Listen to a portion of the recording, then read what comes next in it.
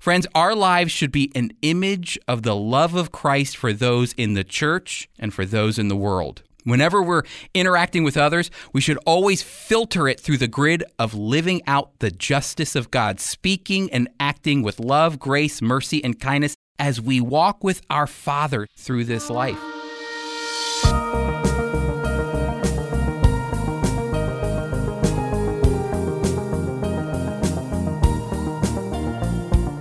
Welcome to the Friends of Israel Today, where we teach biblical truth for changing times. I'm Steve Conover.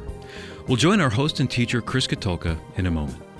Our ministry produces a bi-monthly magazine called Israel My Glory, and today we'll be looking in depth at our current issue, which is dedicated to the Old Testament book of Micah. Today we explore what we can learn from the prophet. Our guest is Academic Dean and Professor at Word of Life Bible Institute, Dr. Tom Davis. We'll speak to him about the article he contributed to the current issue of Israel My Glory. It's entitled, Hear, O Israel.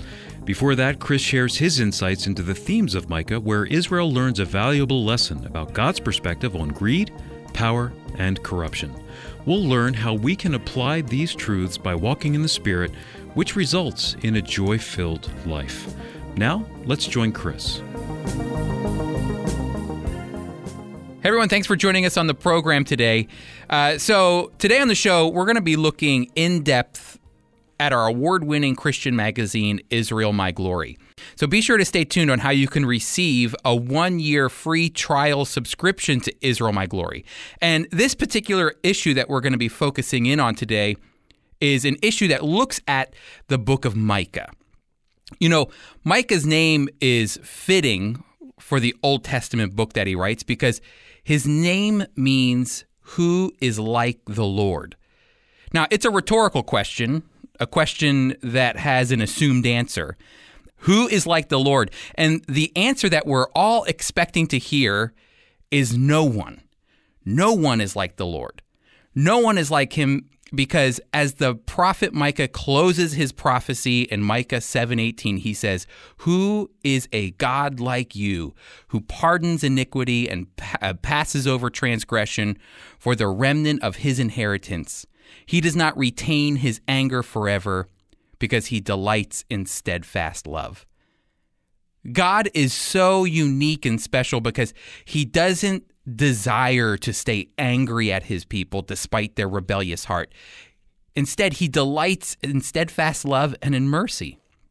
A great reminder for us today that in God's holiness and majesty, he still reaches down to embrace us in our sin. In our rebellion against him and all of our wickedness, he doesn't turn his back. Instead, he breaks through our sinful world in order to draw us back to him.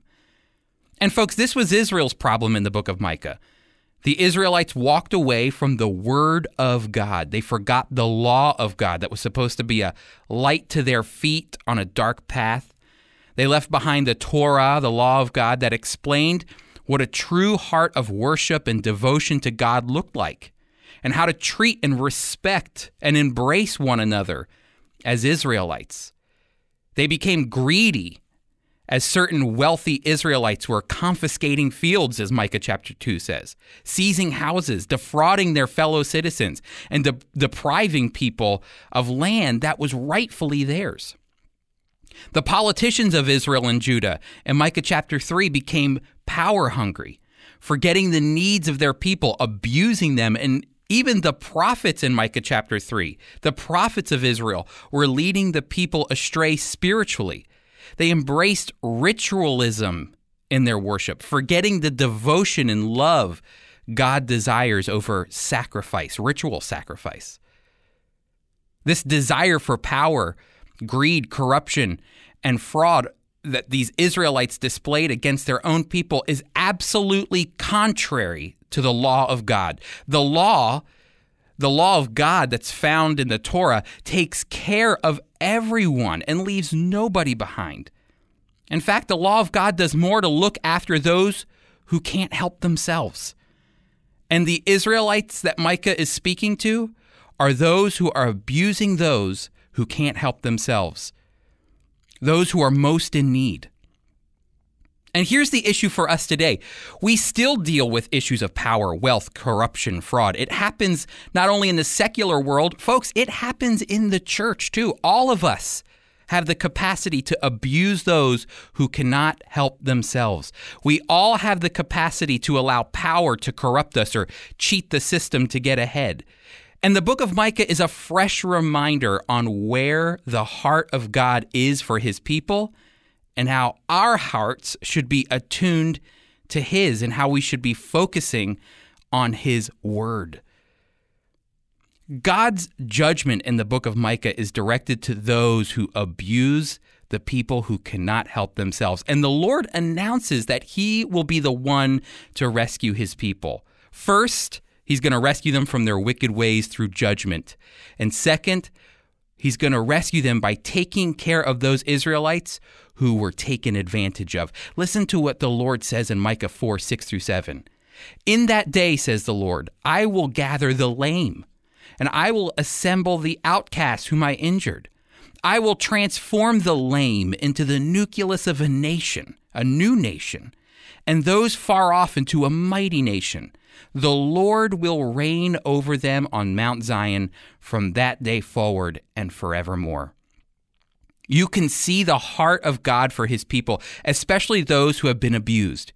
He wants to raise them up and give them a new hope. And who is the one who's going to bring this restoration for his people who have been so badly mistreated?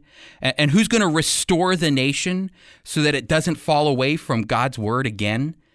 Micah tells us the promised one who will do all of these things is the one who will be born in Bethlehem, according to Micah 5:2. He's the one who will return Israel and Jerusalem to its place of prominence in the world. And we all know who this one is that was born in Bethlehem. His name is Jesus. God also tells his people to put aside their greed, lust for power, and corruption, and do what is good according to the word of the Lord. Listen to what Micah 6:8 says. What does the Lord require of you? But to do justice and to love kindness and to walk humbly with your God. We all need the reminder that the Lord, even today, does not take pleasure when his people abuse others or step on others to get to the top.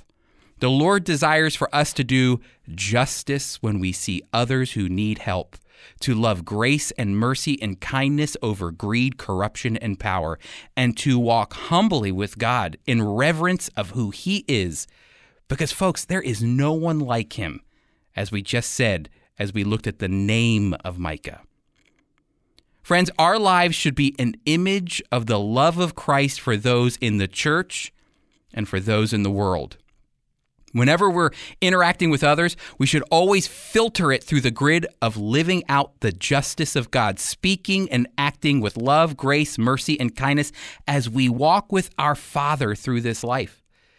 Listen to this. The Apostle James reminds us in James 1:27 that religion that is pure and undefiled before God the Father is this: to visit orphans and widows in their affliction, and to keep oneself unstained from the world. Do you hear what James is saying?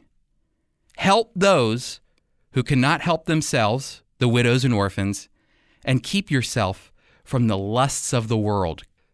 When we take the chains of greed and power and corruption off by the Spirit of God, and we free ourselves to be people who see others as God sees others, then, folks, there's an unexplainable joy that will well up within us when we live out the character of our Lord, who delights in steadfast love and compassion, as Micah chapter 7 says. Now, when we return, we're going to be speaking with Tom Davis, who wrote a few articles in our recent issue of Israel, My Glory. He's the academic dean of the Word of Life Bible Institute, and he'll be on the phone with us as we look more in detail at our recent issue of Israel, My Glory, so be sure to stick around.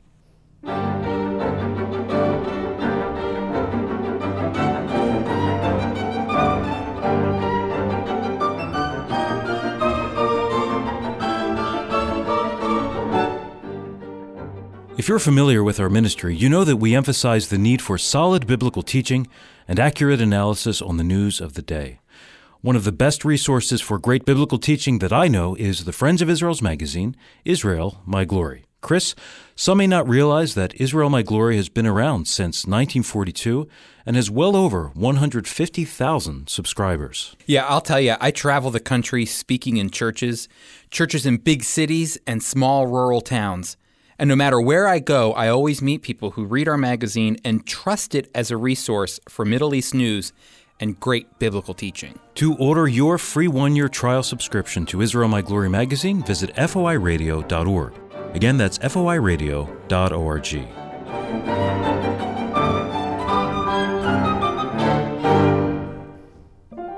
Everyone, welcome back to the program. I'm delighted to have Tom Davis, who's Academic Dean of Word of Life Bible Institute, on the line to speak about his article, his recent article that he wrote for Israel, My Glory on the book of Micah. Tom, great to have you on the program, sir. Thanks, Chris. Good to be with you. I often get asked the question in the line of work that I'm in is, where are all the young adults? Do young adults care about the scripture? Are young adults focused on ministry? And, I get a chance to teach Leviticus at the Scroon Lake campus up in Upper New York. And I'm going to tell you, young adults are on fire for the Lord and are anxious to serve Him. Can you speak to that for a moment, Tom, before we look at your article here? Yes, we're very happy with the students that God sends us every year. We expect about 475 up here in New York and about 115 down in Florida. We also have teaching sites in different countries around the world that are under our accreditation. So, the numbers begin to add up, and even in the other cultures, you see that same hunger for the Word of God, particularly with all the nasty things happening in the world. It's great to see them looking for something real in a world of make-believe.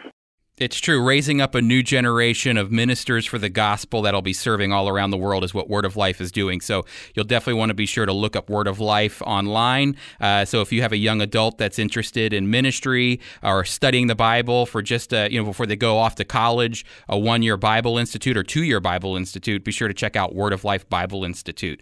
Tom, you wrote a great article here on Micah, and you really provided an overview in Israel, My Glory. Before we started looking at kind of the nuts and bolts of Micah, you provided a great overview, and the title of your article was Hear, O Israel. Could you tell us why you titled the overview of Micah here, Hear, O Israel?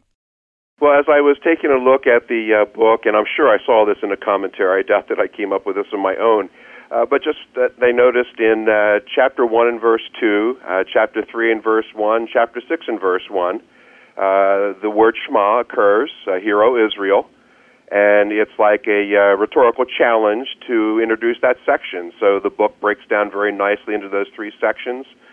Chapters 1 and 2, judgment coming for Samaria and Jerusalem. Chapters 3 to 5, judgment on leaders and blessings from the ultimate leader, Messiah. And then chapters 6 and 7, the third Shema, judgment justified and blessings predicted.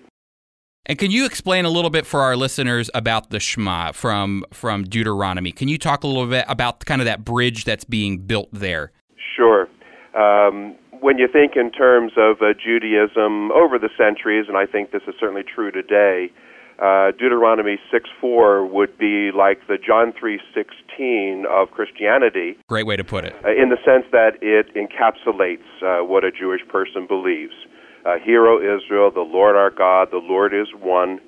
And the Hebrew word here is Shema, so that starts out that challenge.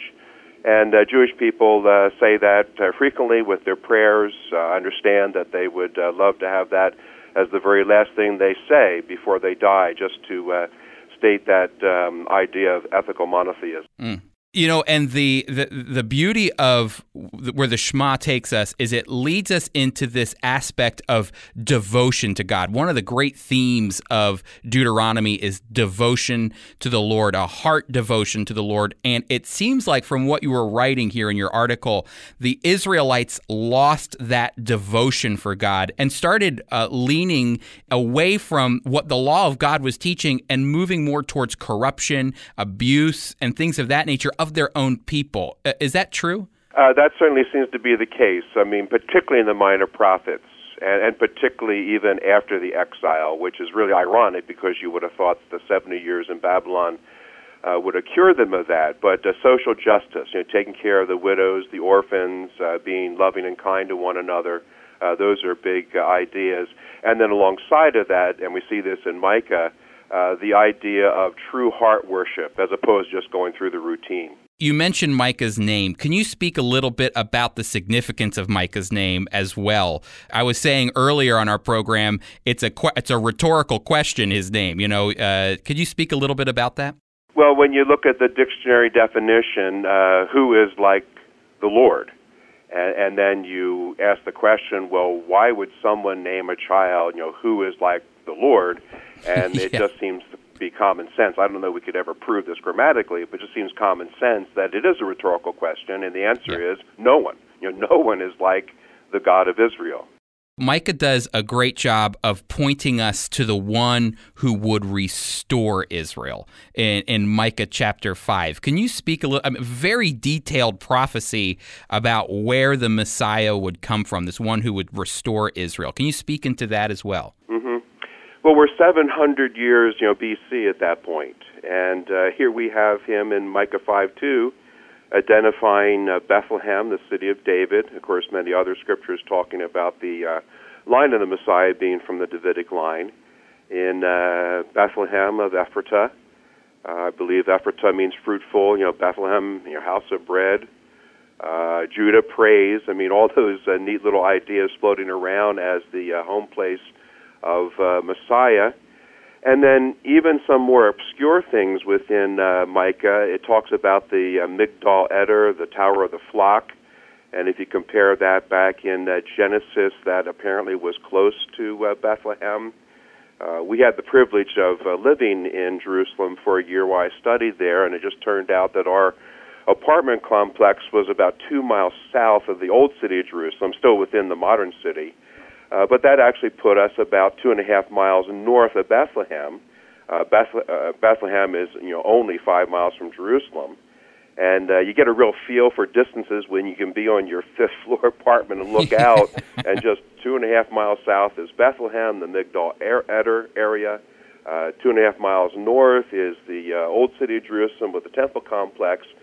And then to realize, how perfect, not only was Jesus born where the king was supposed to be born, which would be the Micah 5:2 emphasis, but he was also born in the area where sheep were born, specifically, destined to die just 5 miles north, up there in the temple in Jerusalem. Yes. So that's really exciting to see both the kingly and the sacrificial aspects of the Migdal Eder and the city of Bethlehem. Yeah, the Migdal Eder is a passage from Micah chapter 4 that steps back one chapter from saying that Jesus would be born in Bethlehem, but it almost kind of highlights a section within Bethlehem that he would be born in, which is where the flocks were, like you said, that would have been used specifically for temple sacrifice. Is that right?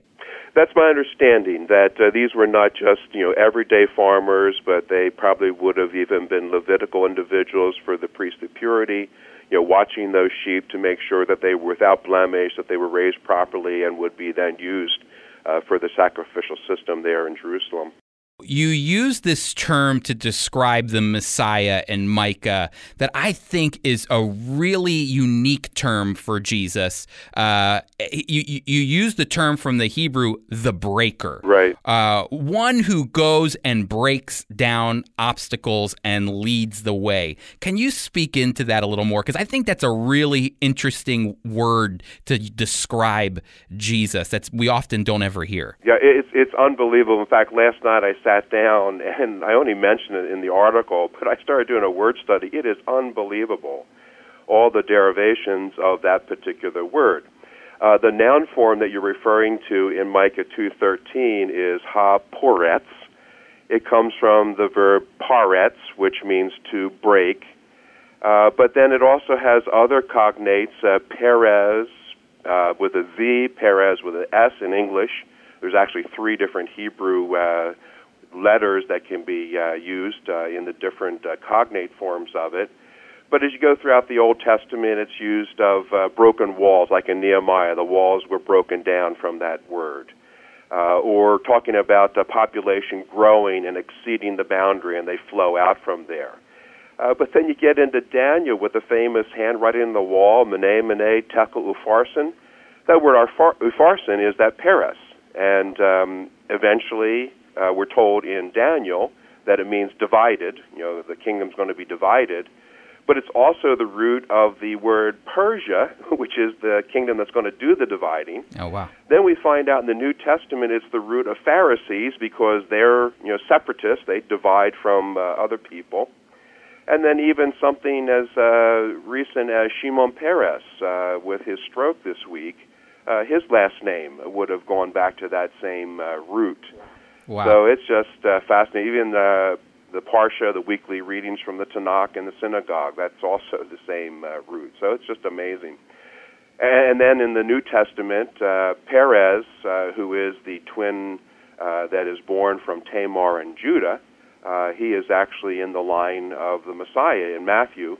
In the King James, they spell it Phares, so you might not make that immediate connection, but it's the same individual, the same word. So the concept, though, of the breaker is that Jesus would be the one to remove these obstacles of people getting in the way of receiving the blessing of what God had in store for them. Is that the way that Micah presents it? I think so. I mean, you look at verse 13. The other interesting thing is there are 6 phrases in verse 13, and it actually forms what we call a chiasm. Where the first phrase is reinforced by the 6th one, right, and the second phrase is reinforced by the 5th one, and the third phrase is reinforced by the 4th one. So let me just read those 6 phrases. The one who breaks open will come up before them. So there's ha-poretz, the breaker, the one who's going to break through. Well, the 6th line is with the Lord at their lead. So now you have the emphasis on the deity of the breaker, wow, which is exactly what we would think of the Messiah. And then the second phrase, they will break out, speaking of the people he's coming to rescue. And then the 5th phrase says their king will pass before them. So if you want to think in terms of a prophetic idea of Isaiah 63 with Messiah coming to Basra down by the Dead Sea, where the Jewish people being persecuted by the Antichrist are being afflicted, and now he's going to break out and pass before them. And then the middle phrase is pass through the gate and go out by it. So that speaks of the deliverance that will then come because of what this divine Messiah is doing. Okay, so we have been going through the introduction article with Tom Davis, who's academic dean and professor at Word of Life Bible Institute. And Tom, thank you so much for sharing a little bit about the book of Micah before we kind of dive in and look at section chapter by chapter in the magazine. Now listen, folks, if you really want a great year or 2 years studying the Word of God, I want to encourage you to go to wordoflife.edu, and that is the Word of Life Bible Institute website. Be sure to check that out. And also, if you are interested in the book of Micah and you're not a subscriber to Israel My Glory, we want to offer you a free trial. All you have to do is go to our website, foiradio.org. And there you can sign up for a year free subscription. So, Tom, thank you so much for being on the program, my friend. Thank you for taking time away as the students are coming back to classes this semester. Thank you, sir. Thanks, Chris. Great being with you.